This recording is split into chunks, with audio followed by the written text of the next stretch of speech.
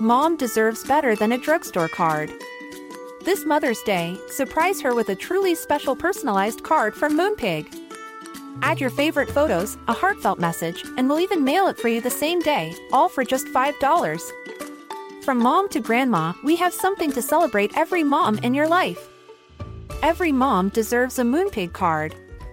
Get 50% off your first card at moonpig.com. Moonpig.com.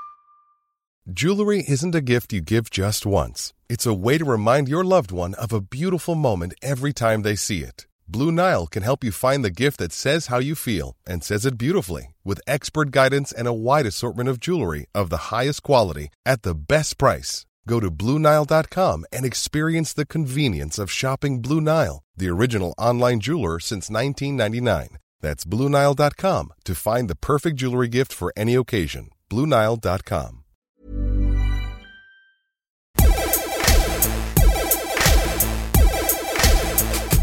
Good afternoon, good morning, good evening, wherever you are in the world. I am Russell Tovey. And I'm Robert Diamond. And this is Talk Art. Welcome to Talk Art. How are you today, Robert? Today, Russell, I am feeling like a dancer. Oh. And when I say dancer, I'm kind of imagining myself as a dancer. I mean, I know when I was growing up, I was very inspired by ballet. And actually, I think today's guest was initially inspired by ballet. But I read a quote that he said that there was something too strict about it or something like that. And what I love about his work, when I first discovered it, was paintings of dancers. And in a different way to ballet, they are actually very free. There's a kind of an energy from nightclubs, perhaps, and also harking back to a kind of classic time. There's a kind of time of when dance was, I don't know, romantic and maybe glamorous and stylish, and even kind of Latin or tango dancing, forms of dance that, you know, speak to times that have now gone, perhaps, but maybe that we need to bring back. And today's guest has... I would love to see you do a tango. We should do it. I would love that. I'm not doing a tango with you, mate. No, I mean, we should do dance classes or something. That would be really fun. And today's guest has also curated the summer exhibition 2023 at the Royal Academy in Burlington House in Green Park. And it's really worth heading over there because there's some extraordinary artists' works there, from the late Philida Barlow, our dear friend, who was also a Royal Academician like today's guest. And I really personally love Richard Malone's dramatic mobile installation, which is in the kind of main central hall. And even Joe Lycett, who was a previous Talk Art guest, and Hugh Locke and Tracy Emin and Barbara Walker, Lindsay Mendick, so many people. Yeah. Yes. And Caroline Walker. So we obviously have very similar taste to today's guest. So we would we're very, very proud to speak to him because he's been working for over 5 decades and his work is just extraordinary. And I hope today's episode will introduce him to even more people. So we would like to welcome to Talk Art, David Remfry. Hello, Robert. Hello, Russ. Lovely to be on Talk Art. We're very, very proud to have you here, David. So after your name is the letters RA, which are very important. Well, you are chief coordinator, the curator for the summer exhibition, as Rob said, and you are an RA. What does having the letters RA after your name mean? When I was younger, I appended other words to them. You know, you can imagine I was very disparaging about the Royal Academy. Not just because I couldn't get in it, but I thought it was full of some stuffy people. We're talking about 50, 60 years ago. You know, it was very traditional in a way, but it has, don't get me wrong, there were still some really good artists in it, but it has really moved with the times. We still haven't got enough women in it, despite the best efforts of like-minded people to do that. So even though it was something that you disparaged, you did feel like it was something that you wanted to be a part of? Not initially, no. No, I really thought it was... I really wanted to be in it in the summer show because I stood a chance of selling work in the summer show, but quite a lot of artists refused to be in it. Now I'm honoured to be in it. I was honoured to be in it when I was actually asked about 16, 17 years ago. And also, you're not just an RA, aren't you now like a senior RA? Isn't there like a kind of different level, which has happened more recently for you? It's the level where people take your chair out into the forest and leave you. You have to find your way back. Yes, senior means that you're usually not so participating in the running of the show. So it was an extraordinary surprise to me when Rebecca, our lovely president, rang up and said, I'd previously been in the car 3 days before saying to Karen, well, may as well forget about that one. I'll never go to coordinate summer exhibition now. I'm 80. And 3 days later, the phone rang and it was Rebecca saying, we are hoping you'll say yes to this, but would you like to curate the summer exhibition? You can have a few days to think about it. And I said, I don't need 3 days or whatever. Yes, I'd love to. So there you go. You manifested it, David. I manifested it. So what does that entail then? Being the chief curator, coordinator of the summer exhibition, how long do you have to think about it, and what is the kind of pressures and the ambitions that you have to have for that? Within 24 hours, I knew pretty much what I wanted to do with it. The pressures are high. It's really rewarding. You get to choose your team. I wanted more women on the team. I'm not banging a drum here. It's just that only a third of us are women. But because they're so successful, they've already done it before, or they're having exhibitions in the Venice or the Tate or somewhere like that. It's hard to get a team. So it's 50-50 this year. And 4 of the people that I got to choose were new had never done it before. 3 of them were new academicians and 1 had never done it before. So it was a really, if I lightly use the word, virgin team, but fantastic. And the title that you selected is called Only Connect, and that is from an E.M. Forster book. Can you speak a bit about why that quote? Firstly, I loved that book. And the title came to me within 24 hours of being asked to do it. I think despite our ability to communicate with each other worldwide instantaneously, we're more disconnected than we've ever been. There are more kind of anti-this, anti-that. I mean, I don't mean people who are against, climate change. I don't mean that sort of thing, but people who are against other people because they're different. I'm for the embracing love of humanity, basically. I want it to be very diverse, and I wanted it to be very egalitarian. I really liked the fact that's from Howard's End. It's this kind of connection with art and literature, and also even like we mentioned earlier in your work, there's often references to other art forms, even though it is a painting, a watercolor, like references to dance as well. But is that something that you're also interested in, like meeting of different disciplines? Absolutely. I don't see walls between any version of the arts, nor any, dances. You mentioned in your intro, Robert, about dance. I've loved dance from when I was in Hull, when I was growing up in Hull, and I used to go to the Locarno. I lost my accent somewhere in the last 60 years. I used to go to the Locarno and the various clubs around Hull, and they were dodgy. They were kind of like the grounds for, knife fights, razor flight, all kinds of stuff. So you didn't really want to be sticking out like a sore thumb with a sketchbook in a corner and not participating. Are you looking at me? Kind of thing. Yeah. So it was an interesting growing up. I love Hull. I love the people of Hull. There are no better people. So you went to Hull College. That was an art course that you started off at. Yeah, I went to Hull College, Regional College of Art. Actually, 10 days ago, Caroline said we're going to do a one-day trip. I'm going to drive to Hull and Beverley, and we went there. And my old art school on Anleby Road is now a performing arts dance. So I've got back into the northern accent. Sorry, and. It's no longer an art school, it's no longer a painting school. But Caroline's really intrepid. So, she went in the door and knocked, and this guy says, she said, well, this is my husband. He went to art school here. I hadn't been in the building for 60 years. This is 1963 when I borrowed an easel from Hull Art School and loaded it into a van I'd bought for 50 quid and came to London. So that was the first time I'd been in Hull Art School. It was pretty emotional. He said you can go right up there, and there there were people singing in different, it's coming out as you were going up.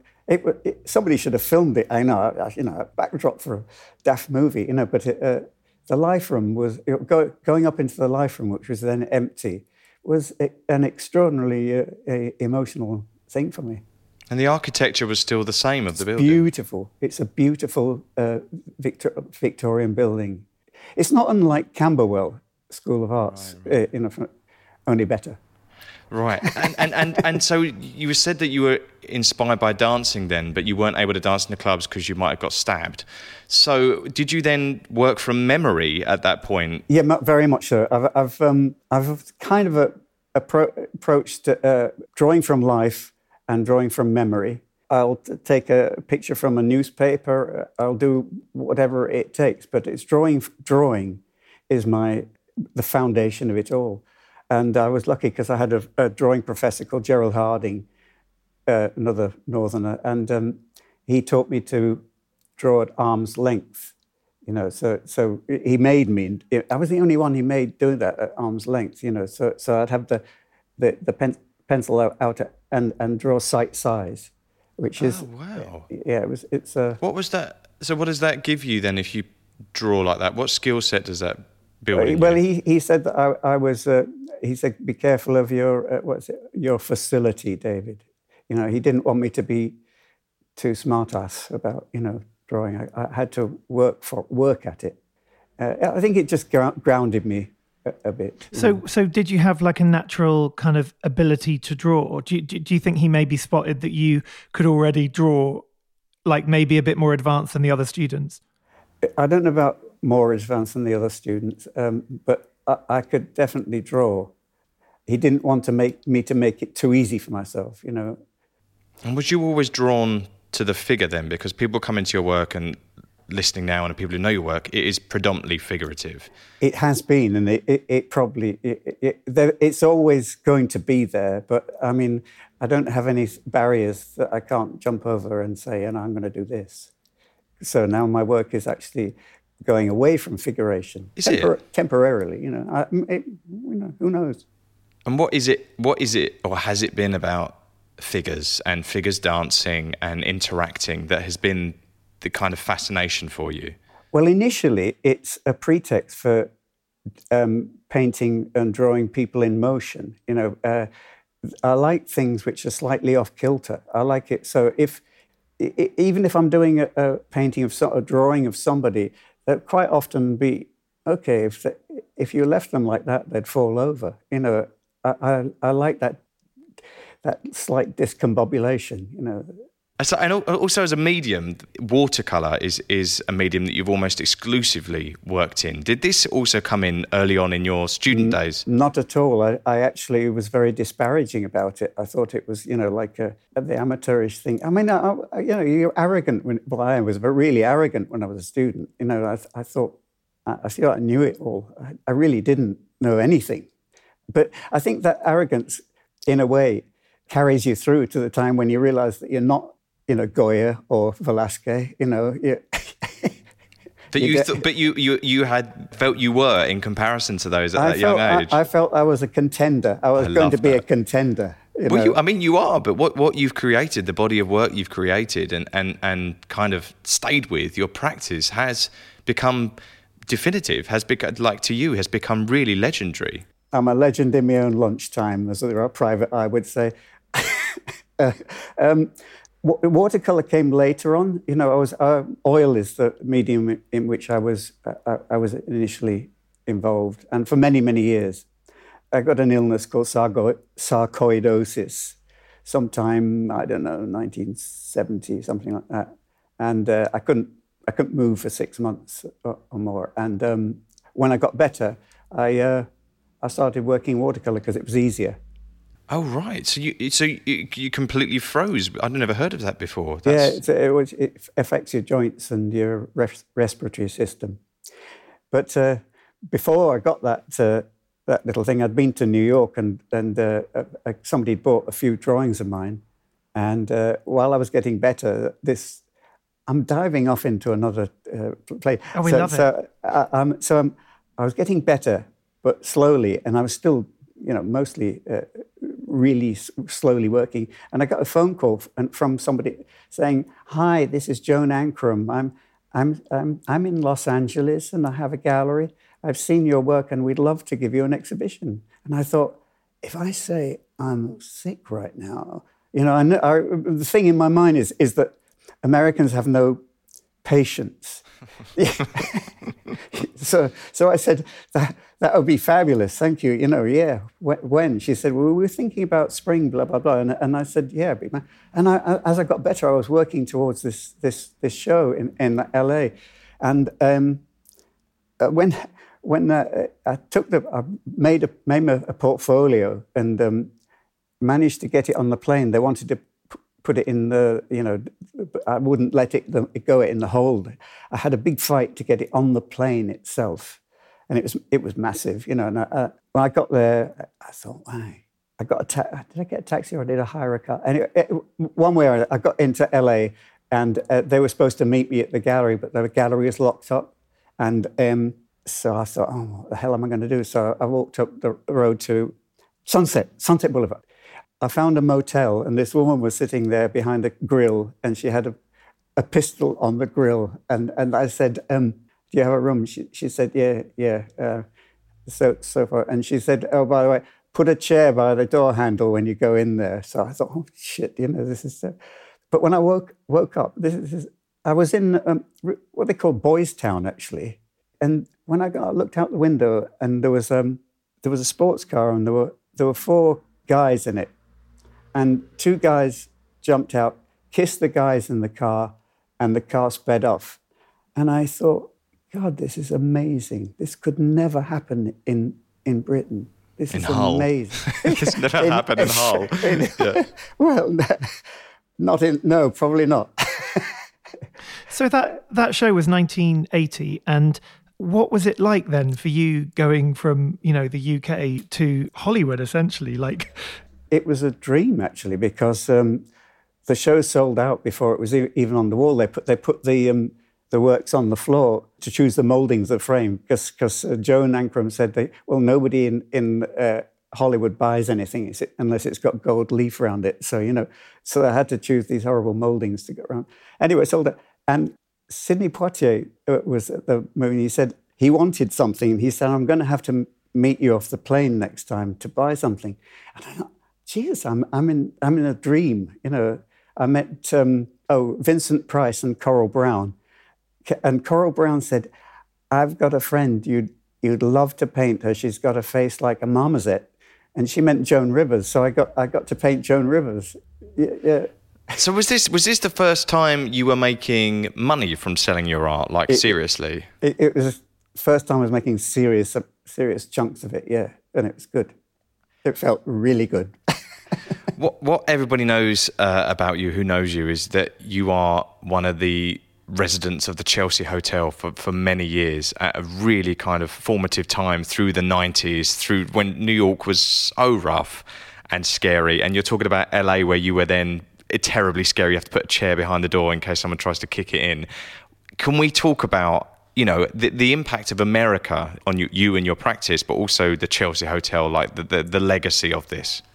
It's really weird that I turned to America rather than Europe, where the center of painting culture arguably is. The impact was enormous. New York I just fell in love with it. The first time I went there, I thought, geez, this is a fantastic, fantastic place. And I've never felt scared, even when I've been in very rough bits of New York. I've never felt uneasy about it.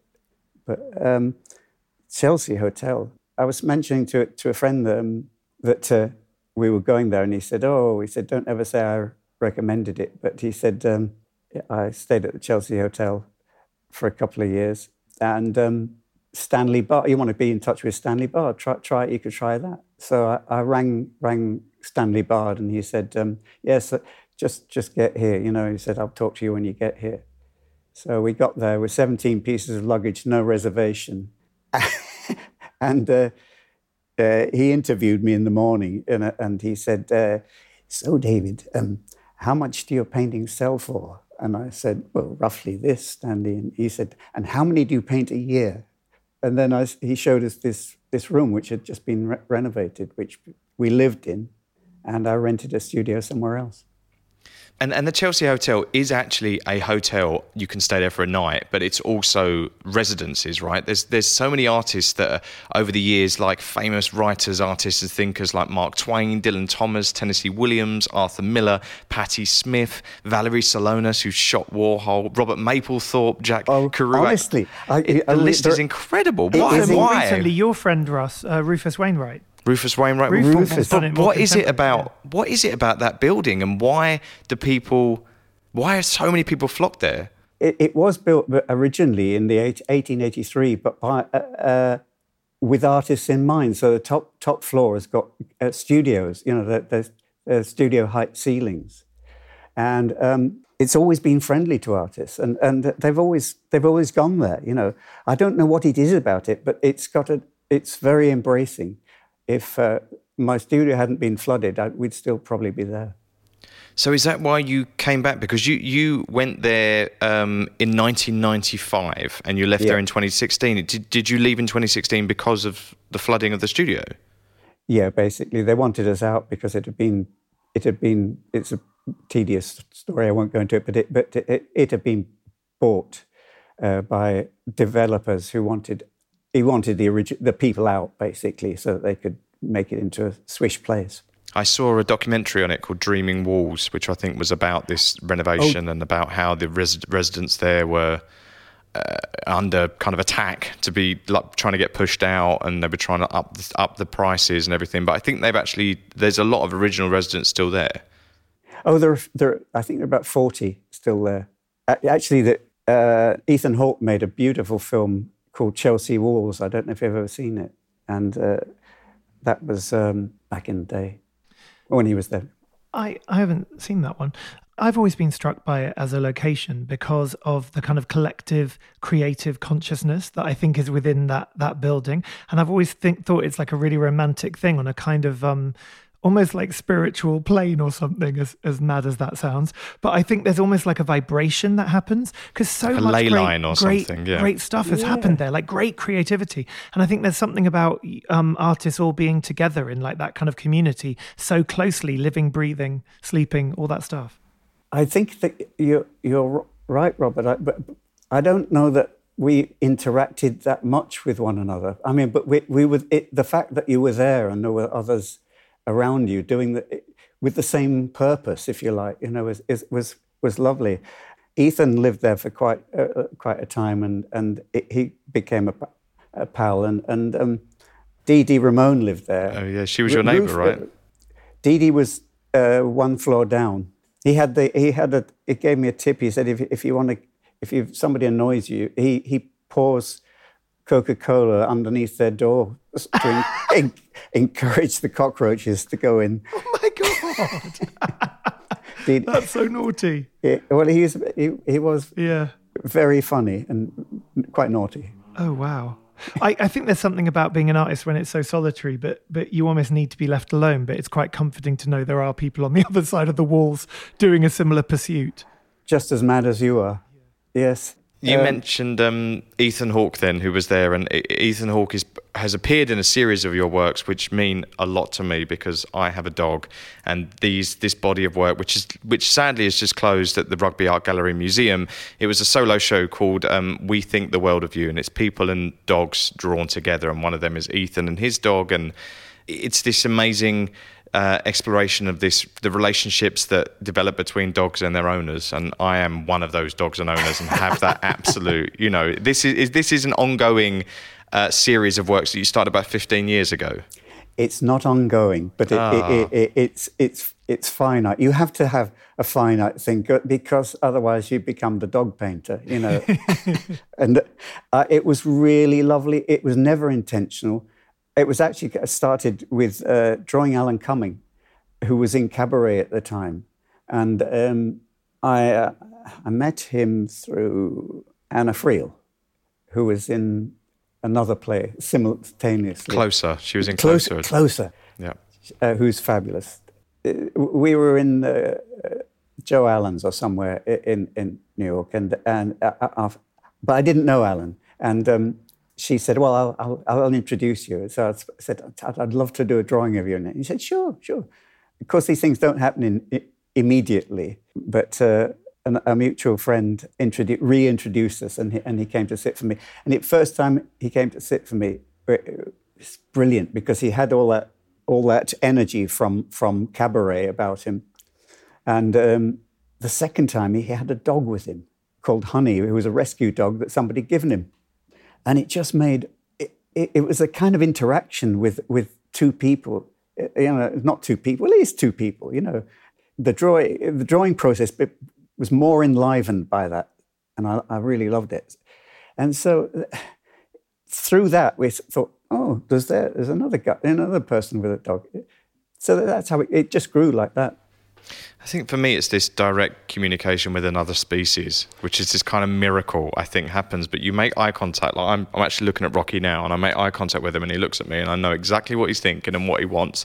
It's magic. But this whole, this series, the Alan Cumming painting is beautiful. Ethan Hawke. There's a collector and philanthropist, Agnes Gund, Susan Sarandon. How did you get Susan Sarandon? How did that happen? Well, that was probably a talk that Susan was giving, and I went along to it. And she was talking about being in Italy, and she said, she didn't believe in all this people trying to have babies. She said all you have to do is go to Rome and hang out on the Spanish steps. You'll soon get pregnant. Good advice, yeah. something like that. Yeah, I'm booking a flight now, David. Yeah, I'm off. I am off. Yeah. Anyways, she's hilarious. She is so subversive. Just one of the funniest and loveliest people. When people sit for you, how long do they normally sit? Do you normally finish a portrait or a work within one sitting if you have a sitter? I know it. I always lie to them because I know it's always going to be longer than they will tolerate if I say how long it's going to be. Aggie Gunn sat for me for over a year. A year? So how many visits would that be? At about, probably 24. Wow. And then each sitting, how long would that be for? About 2 hours, something like that. 2 hours more, maybe more. No, and that would be one work, or would that be like a series? Well, it'd be little drawings in my sketchbook and drawing, and then something. Then I'll work on larger things. She had 2 dogs. And what do you do then? So if the dogs move, because obviously a human, you can tell them what to do and they'll do it. And if a dog's well trained, they'll do it to a certain extent. But for 2 hours, that's quite an ask. No, they won't. Well, I have a reasonably good memory, but it's doing these things over and over again. You get it. I draw dogs in the park. I don't do it anymore. You can get a reputation. But this is a book that you made as well. So if anybody wants to buy that, it's We Think the World of You, People and Dogs Drawn Together by David Remfry. And I think it's available. I think the RA published it, didn't they? I think they did. They republished it too. Great, right? Everybody run out and get that. It's beautiful. David, I'm really curious. So you found watercolour as a medium kind of out of necessity because of your then illness. But it must be so different working with watercolour, because isn't it more easy to sort of move around, to travel with watercolour? Because I'm imagining it's smaller materials to carry around than it would be if it was oil paints. I don't know, because when I'm working, some of the watercolours that I don't know if you've got the watercolour from the last exhibition, but some of those works they can be up to 15 feet across. Oh yeah, giant. So I'm not using watercolor in the usual, the ways. I use it quite cavalier, in a cavalier way. I have really virtually no technique whatsoever. I let gravity do the work mostly. I always work upright. I don't work flat. Oh, so you pin paper to like a studio wall and work that way? Yeah, I've got great big sheets of hardboard and I put them on with clips all the way around and stuff like that. And what does large scale give you? And you saying you've got no like you can't work out the style of what you do, but I'm sure there's other watercolour specialists because you're part of the Watercolour Society now, surely. Is there people there that go, oh, this is your technique? They tell you what it is? No, I don't really know what a technique is. I draw instinctively. I don't bother to work out stuff. I think early days I was very influenced by people like Francis Bacon, and actually African art was a big influence to me, and the German expressionists were influenced. From drawing's perspective, completely different. Ang, the line of Ang, and also Lippi's, Filipino Lippi. My influences are very diverse. Mm. For me, it's always been a feeling with your work. I feel like there's something about the combination of the line in terms of the drawing, but then also the watercolour, and it just creates this kind of atmosphere or kind of emotional response from me as a viewer. Was there a moment when you sort of were early on using watercolour that you were like, oh yeah, like this is it? It's emotional, yeah. No, I think I was setting myself a challenge to draw things in this particular way just before and just after my illness. And because they were successful, to me, they weren't satisfying me. They weren't pleased, so I didn't move from watercolor to oil at that stage, but I made visits to America, encouraged me to paint on a larger scale. Arsh do a lovely paper, which is 640 grams, and I can only do it in inches, but it's 60 inches wide, which is 5 feet by about just under 40 inches high. And this is a paper brand that you... Yes, it's French, and it's fantastic. You can do what the hell you like with it. And this isn't something that's going to run out, because so many people fall in love with materials and then suddenly they discontinue Especially them. paper. Yeah. Yeah. I actually bought the last 1,000 sheets of J. Bartram Green's double elephant rough paper because I loved it so much.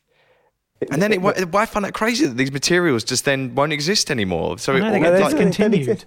They don't exist. But why? Why? Because it's costly and there's not enough people using it, or what? I don't know. I think sometimes we don't respect our craftspeople. We respect craftspeople from other countries, but not our own. I mean, it's like Wedgwood being not made in this country anymore. I mean, just an example, but there are loads of examples I can give you. Wow. So this large scale, why did America inspire you to go big? Because America's big, I guess. But it's all like big, but supersized. But why? Because they'll buy it. Because they will buy it big. Yeah, they'll buy it big. They have larger spaces to put works, and they'll buy it. And to be honest with you, I was doing it before I moved to America. There's a watercolor that's going to the Tate called A Little Night Music, and that was painted just before we went to America. And it's of clubs in England. It's not one particular club. Sorry, but if you hadn't gone America then, at any point, do you think your work would have been smaller scale? Well, I don't think it would have been as extreme, because I've done about paintings which are 4 or 5 panels of that size. Wow, it's so good. So that's, because I could. Mom deserves the best, and there's no better place to shop for Mother's Day than Whole Foods Market. They're your destination for unbeatable savings, from premium gifts to show-stopping flowers and irresistible desserts. Start by saving 33% with Prime on all body care and candles. Then get a 15-stem bunch of tulips for just $9.99 each with Prime. Round out Mom's menu with festive rosé, irresistible berry chantilly cake, and more special treats. Come celebrate Mother's Day at Whole Foods Market. There's never been a faster or easier way to start your weight loss journey than with PlushCare. PlushCare accepts most insurance plans and gives you online access to board-certified physicians who can prescribe FDA-approved weight loss medications like Wegovy and Zepbound for those who qualify. Take charge of your health and speak with a board-certified physician about a weight loss plan that's right for you. Get started today at plushcare.com/weight-loss. That's plushcare.com/weight loss. plushcare.com/weight loss. And what is it like? You're a man of 80 to make work on that scale. Are you still working at that scale now? No, I'm actually flipped back to oil again. So the work in the Royal Academy this year is actually an oil, although it started out as neat little paintings of chandeliers. When I was 4 paintings in, I realized that it was more than that, and it was one painting and growing. It's just so exciting, this work. The work that you're mentioning that's going to the Tate, so when you said it's more than one club, so it's a kind of like almost like a collage of different memories from different nightclubs. Yeah, well, I've got loads of drawings, of things, and I see people, they creep in, little odd couples, odd things. What you mentioned about dancing earlier, it's a pretext to paint human beings in an embrace, if you like, and moving. It's a gift, really. I think you're quoted as saying, "I would never describe myself as a portraitist, but I'm endlessly fascinated by people." Yeah, I think I did say that, yeah. Correct, great. Right, that's clear. How often are you in your studio, David? What is your rules you've set for yourself? 8 hours a day. People say, are you a portrait painter? I said, I always think of Ray Charles, and he says, somebody said to him, asked him if he was a blues singer, and he said, "I am not a blues singer, but I am a singer who is able to sing the blues." So that's how I think about portrait painting. This 8 hours a day thing, it reminds me of a story I read about you, that when you first came to London, and why London was suddenly, you knew that was a destination in the late 60s. You also held down jobs, you delivered typewriters, and you were a cleaner. But then outside of that, you were dedicated to spending 8 hours a day. It's like this 8-hour thing has been a constant for you in the studio. Yeah, I don't know why that is. Why I picked 8 hours and not 7.5 or 6, or 9. But it's a sort of time when you can get something done. It's a chunk of time, and if you don't do it routinely, I don't know what would happen. Yeah. Sometimes having the discipline is good, isn't it? Like to sort of set yourself a rule of some kind. In the end, it doesn't become a discipline. It just becomes a habit. It's like eating Weetabix. If you eat Weetabix, I don't eat Weetabix, but I'm sure it's lovely. Habit forming, yeah. How have you rode the ebbs and flows of a career for like 50 years, and also a career that's concentrating on the figure predominantly, because the figure when I first started collecting, me and Rob first started collecting, it's like the figuration's dead, don't collect the figure, nobody's in, it's all very like geometric abstraction now, it's minimalism, and now the figure is the figure. It's like it's back in a big way. Have you really noticed these trends for yourself as a career? Have I? Yes, you're completely regarded, particularly as you're getting older. You think if you're a young figure painter, it's easier because you're seen to be reinventing or coming. But as an old guy, it's seen as being somewhat reactionary. But I don't really pay attention to what people are saying. But you must feel fashion. You must feel fashionable now, because there's a real attention on your work and figure suddenly, and it must feel like a renaissance for the figure. I don't know how you could think I could ever feel fashionable, Russ. Well, hang on, but let's talk about your fashion. He's sartorial. Sense. No, but there's a difference between fashion and sort of like personal style, and I feel like David's got incredible, precise sartorial kind of integrity. That's very flattering. I could call it just laziness. I just get the same hats from the same hat maker, and I'm ashamed to say these same trousers and same jeans rather, and they're from rather posh makers, but they fit well. And so it's more like a uniform then to go to work. It's a uniform. Well, let's talk about your trilbies, because you have a collection of trilbies. They're not called a trilby, though, are they? This is no.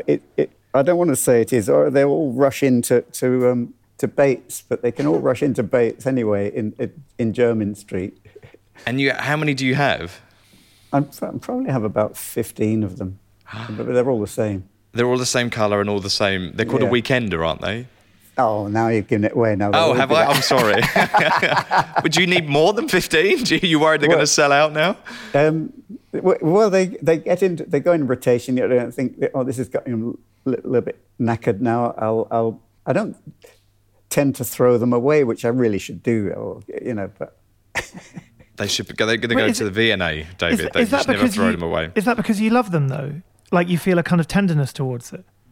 I think it's more that I find it difficult to throw anything away, Robert. Oh right, interesting. I keep things thinking that I will make something out of this, like a sculpture or something like that. I never will, but I mustn't say that. Yeah, you got to keep the possibilities open. Yeah. And also, we were talking about New York and LA earlier, and place is obviously such an important thing for you, alongside the work you've created. Can we talk a bit about London and Kensington in particular, and the 40 years that you've also, spent within that as a location? Yeah, when I came to London, my cousins were living in Earl's Court in Hogarth Road, a top floor flat with 5 other guys. It's just one of those sleazy, everybody mucks in and has a space somewhere. It was a big top floor flat. And that's when I got the job. I needed to earn money, So that's when I got the job as a cleaner. The Horseshoe Hotel in Tottenham Court Road, which is now the Dominion Theatre. Yeah, that was fun. What is Kensington? Why did you end up there? I don't know why I gravitated to Kensington. Oh, I know about this because I wanted to buy somewhere. I got about 2 or 3 grand in the building society. I was living in East Dulwich, and a guy who'd been to that first exhibition of mine in LA couldn't buy something, and he was the manager of the Grateful Dead, and he was furious that the proprietor, Joan Ancram, had bought something for herself. He said it was unethical. Anyway, he commissioned me to do a nude portrait of his wife. He said, I would like you to do a nude portrait of Jessie, my wife. And I said, yes, I'll do that, but she has to come to London. I'm not coming here to do it. So they came to London. He had business here as well, and they had to come out to East Dulwich, where I lived. And they were complaining about it, and said, why don't you get a place? And I said, I can't even buy a place here. I can't get a mortgage. And he said, if you ever need a mortgage, ring this number. And he gives me a card with a number, and ring this number. I said, okay. If you want, and he didn't say a mortgage, if you ever need to borrow money, ring this number. So anyways, I saw this place, Millet's house not far on the other side, and 4 rooms, kitchen and bathroom, 49,000. And I thought, that's perfect light. That's got to be it. So I went to the Halifax and said what it was. I said, I work out, I can pay it back. And they said no, because I was a bad risk, self-employed. Anyways, so I rang the number, and the voice said, how much do you want? And I said, 50,000. He said, what's it for? I said, to buy a flat. He said, you can put a firm offer in today. You'll have the whole amount in a bank account in the Hong Kong Shanghai Bank by the middle of next week. And that's how I got started. Is this phone number still available? Is this somewhere? It will cost you. He's not around anymore, but he was a very fearsome person, more guns than I care to think about. Oh, my God. And you're still in the same property now? You still have that? I still have that now. I mean, I remortgaged after a couple of years so I could discharge his guarantee. What he did is he put the same amount in another bank in Jersey to guarantee my loan. That's all. Wow! And that was 1981. And I read that you've really enjoyed walking within that area. If you go on walks, does that then inspire like the people that you might see? Do you ever paint anyone that you see like around and about? I sometimes somebody sticks in my mind. There was a young woman years and years ago that always took a black dog out, and she would, and you're always hesitant about sort of, looking like a stalker or something like that. But she'd always hold sticks up, and this dog would jump up for it, and it was beautiful. It was really beautiful. She always had this black coat on, a white shirt, which she was very stylish in this sort of way, and the black dog. It was just gorgeous. So I made a drawing, an etching, and a painting of that. So that sort of thing happens. And she's aware that this happened? No, she isn't aware. If she saw a drawing, she's not aware. I wasn't near enough to her. I was like, I didn't want her to be self-conscious. Right. I didn't want it to be a pose thing, which is it does sound as if I'm a stalker. But recently there was a young woman sitting with 7 swans around her, feeding these swans. And I actually went to her and said, would you mind if I took a photo of you feeding the swans? And she said, no. She wouldn't let you take? She didn't want you to take? No, she said, yes, you could. Oh, okay, right. Yeah. Can you work from photographs? I can, and they're sometimes an aid memoir, but they're not. I've got loads of cameras, but I never use them. Can we talk about commissions throughout your career? And there's one in the National Portrait Gallery collection, which is of Sir John Gielgud, obviously the great actor that you made in the early 80s, which is wonderful, but also a commission that you turned down, which is of someone, and you've actually said it's a regret of yours. I'd love to hear about this story of this commission that never happened. Yeah, I was offered. They said, we have Margaret Thatcher is available to do, and I'm not a Thatcherite. It was at the time she forbade school milk.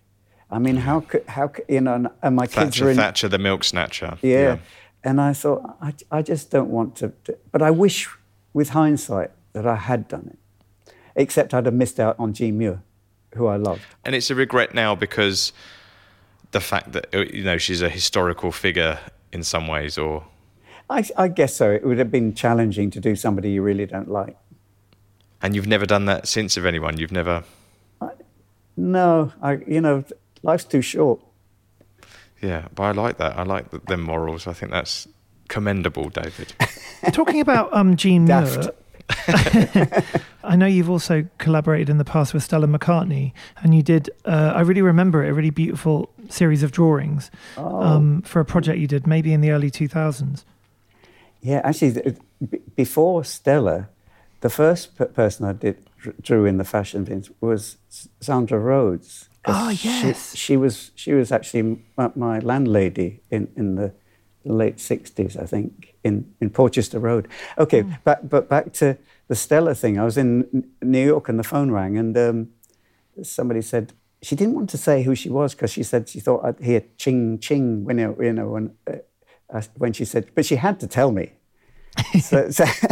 So she said, I've seen a drawing that you did in a magazine that my dad's got, and I have found a model who looks exactly like the picture in your. Would you do it? I said, I'll do it if the model comes to New York. I'm not going to come to the model. So she said, fine. And I think a little while later, maybe a week or two later, she said, the model can't come to New York. I think she may have been, was she from Ukraine? Anyway, it was after 9/11. It was very hard for certain groups of people to get visas, and she couldn't get a visa. So Stella said, I'll put you up in Paris, I'll put you up in London, So I said, all right, I'll do it. So she put me, I thought Paris, I'll never get anything done, but she put me up in Dorchester, I think, in Elizabeth Taylor's old suite, which it was enormous, the whole, almost the floor, huge. And the model arrived at 6:30 every morning, went to hairdresser. 6:30 every morning? Yeah, something like that. And, wow. And we worked through the whole day for a week or so. And that was inspired by a drawing that you'd done in 1972 from the Image magazine, and it was apparently you've done homework. It was apparently on the front cover at that time, and Stella had obviously seen that. In the late 90s, I think she discovered it through her dad's collection of magazines or whatever. How many didn't you do a whole series of them? So it was quite a number of drawings, wasn't it? For Stella. Yeah. I did a whole slew of them, and actually the V&A had a show of them. I don't know, 15 or so years ago. Is there a book of your Stella McCartney? There is. Is there? Yeah, Great. I've got that book. All right. Next book. It's called Drawings for Stella McCartney by David Remfry. That's a bit of a give-up. It's really beautiful. Oh, thank you. Yeah. So what are you working on now then? What does your day look like, and what sort of shows can we look forward to? There are shows of previous work done, but what I'm looking forward to is bearing in mind that I haven't had a chance to really get in the studio for about 8 months. I mean, seriously. I'm working on various things. One of them is connected with an elevator shaft from the Chelsea Hotel, because in my studio there was a bathroom at which I had a window at the back of it, which was painted and sealed shut, as frosted glass. And one day, quite late into almost, a year or so before I left it, you scrape and open the window, which is on a swivel, and it was onto the lift shaft. And it was kind of scary looking out of it, because you couldn't actually tell when the lift was coming up. And it came up at a hell of a pace. And I was never sure if it would quite clear the window or not. But I did hang a light outside it and have did a few drawings. Took about 5 Polaroids. What was it? What was the intention of the window originally then? Ventilation. I don't know what it was. But it was pretty dangerous. Did other people have them? Could you see, if you looked out that window, could you see other floors with them? Or? No. How weird! That's just like one of the mysteries of that hotel, isn't it? It was completely bonkers. And who would have sealed it up then? Like, I guess the building superintendent would have been like, "This is dangerous. We're going to seal this up." I don't think they had building superintendents then, but I think they thought it was probably a bad idea to have a window opened onto a lift shaft.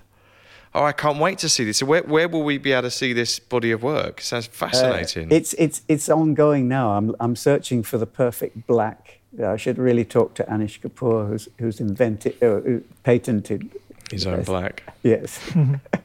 Yeah. Can we quickly talk about a painting which I really have loved since I first saw it in about 2020, which is called Quiet Rooms, and I think I saw it when it was the pandemic, and it's a painting of like chandeliers that's they're almost dancing themselves, and then a woman solitary kind of sitting alone on a chair, but you don't see the front of her. It's like a side portrait of her in the right hand corner of the painting, and I love that one so much. How did that work come about? Because it kind of is so different in a way to some of the other things you're sort of best known for.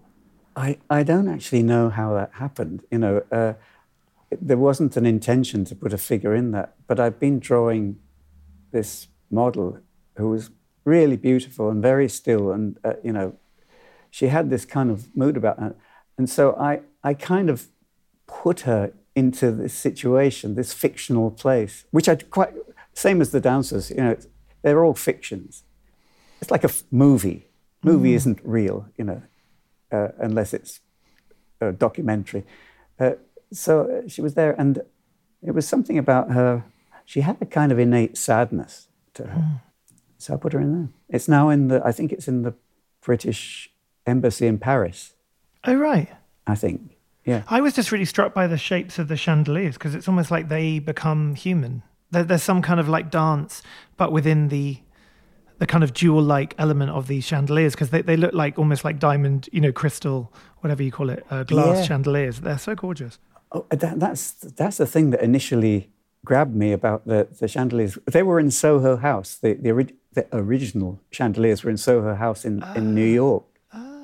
They had 6 of them, and I made this little drawing of them. Thought, I'll use that sometime. And I saw them again, made another little drawing, but then didn't use it for about 6 years because I've taken about 3 years to make this painting. So you were saying then about earlier on about a painting entering the Tate collection and you're in the National Portrait Gallery. Do you have ambitions for other museum institutions that you would love to be part of their collections? I think every artist wants to be in the major collections if they can. It's more difficult for me. I have gender and age against me. Do you find that? You think that's a real thing? That you found that? I'm not grumbling about it. God knows white males have dominated for such a long time. Got it. but every you're like, I want to be in all the national collections. I'm happy with that. Of course I do, yeah. Yeah. That's amazing. So we are going to go on to our final questions now, David. This has been really wonderful. The first one is, if you could do an art heist, you could have any artwork in the world for yourself, what would it be and why? I've actually got two that I really love. One of them is the Annunciation, around 1443 by Fra Filippo Lippi, and it's in the Alta Pinakothek in Munich. And when I first saw it, I don't often get teary in front of paintings, but it absolutely blew me away. And I'm not religious. And it was so gorgeous. And the second one I've made copies of. I've never actually, I found a model that is a satyr mourning over a nymph by Piero di Cosimo, which is in the National Gallery. And it is the most beautiful painting. It's so tender, and it has dogs in it, Russ. Good, I'm there. You've got me. A satire and a dog, I'm in it. I love it. I love it. Have you ever traded work with other artists? And what like artists have you hung out with? Did you meet Warhol? I didn't meet Warhol. Oh my gosh, really? Not many. I mean, there were Larry Rivers. Met Larry Rivers. Mm-hmm. I like current artists like Lindsay Mendick and yes, of course. But you're talking about American artists. Yeah, and did you ever trade? Was there everything where you barter for your rent with a painting, and did you trade with other artists? No, it was actually it was always said that Stanley bartered, and he did with some, but not with us. Right. He would have, but we kept it. It's easier to keep it straight. We saw people like Arthur Miller. We saw quite regularly because he was a friend of Arnold Weinstein, and he was in all the time. There was Patti Smith actually came around looking for her studio one day, and I'm pretty sure that my studio was where she and Robert Mapplethorpe lived. René Ricard, did work with Warhol. He was one of the very handsome young men, and he was a great pal. Herbert Gentry, Abdullah Ibrahim from Dollar Brand, Zaldi Goko, who designed the clothes for Michael Jackson. Drew Straub was a neighbor who actually moved to New York with Keith Haring. Richard Bernstein, who did all the cover, all of that. There were quite a lot of people. I don't even remember the names. Were there, in terms of your line, when you were growing up and you were drawing and developing your own language as an artist, were there people that had kind of pushed you forward or inspired you? Because even if I think of that Stella book, Egon Schiele comes to mind in terms of some of the positions of the body shapes and things like that. But were there other people that inspired you? Yeah, when I went to art school, just at that time, I became aware of these people. I wasn't previous to that. Egon Schiele was never a real inspiration to me, but I admired it immensely. But he wasn't. But there were plenty of other artists that did. But they were usually earlier artists. I loved Daumier, the painter. He did political cartoons, but his painting is beautiful. His actual painting was the influence. He was about the same time as Manet, perhaps. Pretty like mid-1800s, no? Yes, yeah. Cool. The other question we ask every guest is, what is your favourite colour? That's so hard, you know. If it was in nature, it would be that time when there's a sort of a darkish pale blue and there's a yellowy pink that creeps into, and there's a kind of middish colour. But if you want tubes of paint, then I'm going to say it's between sap green, Harding sap green, or cadmium red deep. I'll go for the cadmium red deep. And what is the brand then of paint that you use? Is there a certain brand that you're loyal to? Harding's oil. I haven't, because Winsor & Newton sold out, I haven't yet found a watercolour that suits me. Oh, so that they discontinued the watercolour that you liked? Yeah, I think they make it somewhere else and it's not the same. So interesting. But Harding's oil paints you're happy with. So where do you get so Harding's also make the watercolours? They're starting to make watercolours and I haven't tried them yet, but I will surely. But you've still got enough left over from Winsor & Newton? I always need more. And all your 1,000 sheets you've cleared out. Some poor artist somewhere else is going, there's no paper left. Someone's just bought 1,000 of them. Well, you know, they were there. They could have bought them. Yeah. Also, if anybody's got any tubes of that colour that you need, maybe they can send them in the post to Kensington. It actually goes hard, you know, because it hardens up sometimes in the tube. But, you know, life goes on. There's always another colour. There's always another manufacturer, I'm sure. What's the best advice you've ever received when it comes to your art? It actually comes from Filippo Lippi too, and it's a line every day. And he didn't mean Coke. That's amazing advice, yeah, from the Chelsea Hotel. Yes. What? Go on and explain that. Well, it's draw every day, basically. That's it. When I got an honorary doctorate from Lincoln University a few years ago, completely undeserved. Anyway, I got this thing in, and they asked me to give a piece of advice to the students. I said, students don't want to hear advice from some old person. But, however, I'll tell you two things that work for me. One is practice your whatever it is that you do every day. If you're a writer, write every day. If you're an artist, draw. Dancer, dance, you know, whatever it is. And the second thing is practice kindness. I've found kindness to be the single most self-rewarding and rewarding to others that you can possibly imagine. I love that. When did that become something like of a mantra for you? When I grew up, which was probably in my 50s.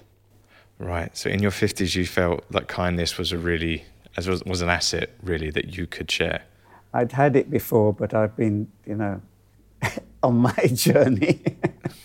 Well, I mean, that's something that I'm really, you know, be kind. It's a real important thing. Whatever we're doing, whoever's listening, whatever world you're in. What about being kind to me, hun? No, apart from you. I'm not going to do the tango with you, and I'm not going to be kind to you. But no, I will. If you want to do a tango, Rob, we can do it. For everyone listening, I am very excited because in 2025 there's going to be a big retrospective of yours at the Beverley Art Gallery. Is that right? Yes, there is going to be a retrospective. It's going to be relatively, you know, it fit in the space there.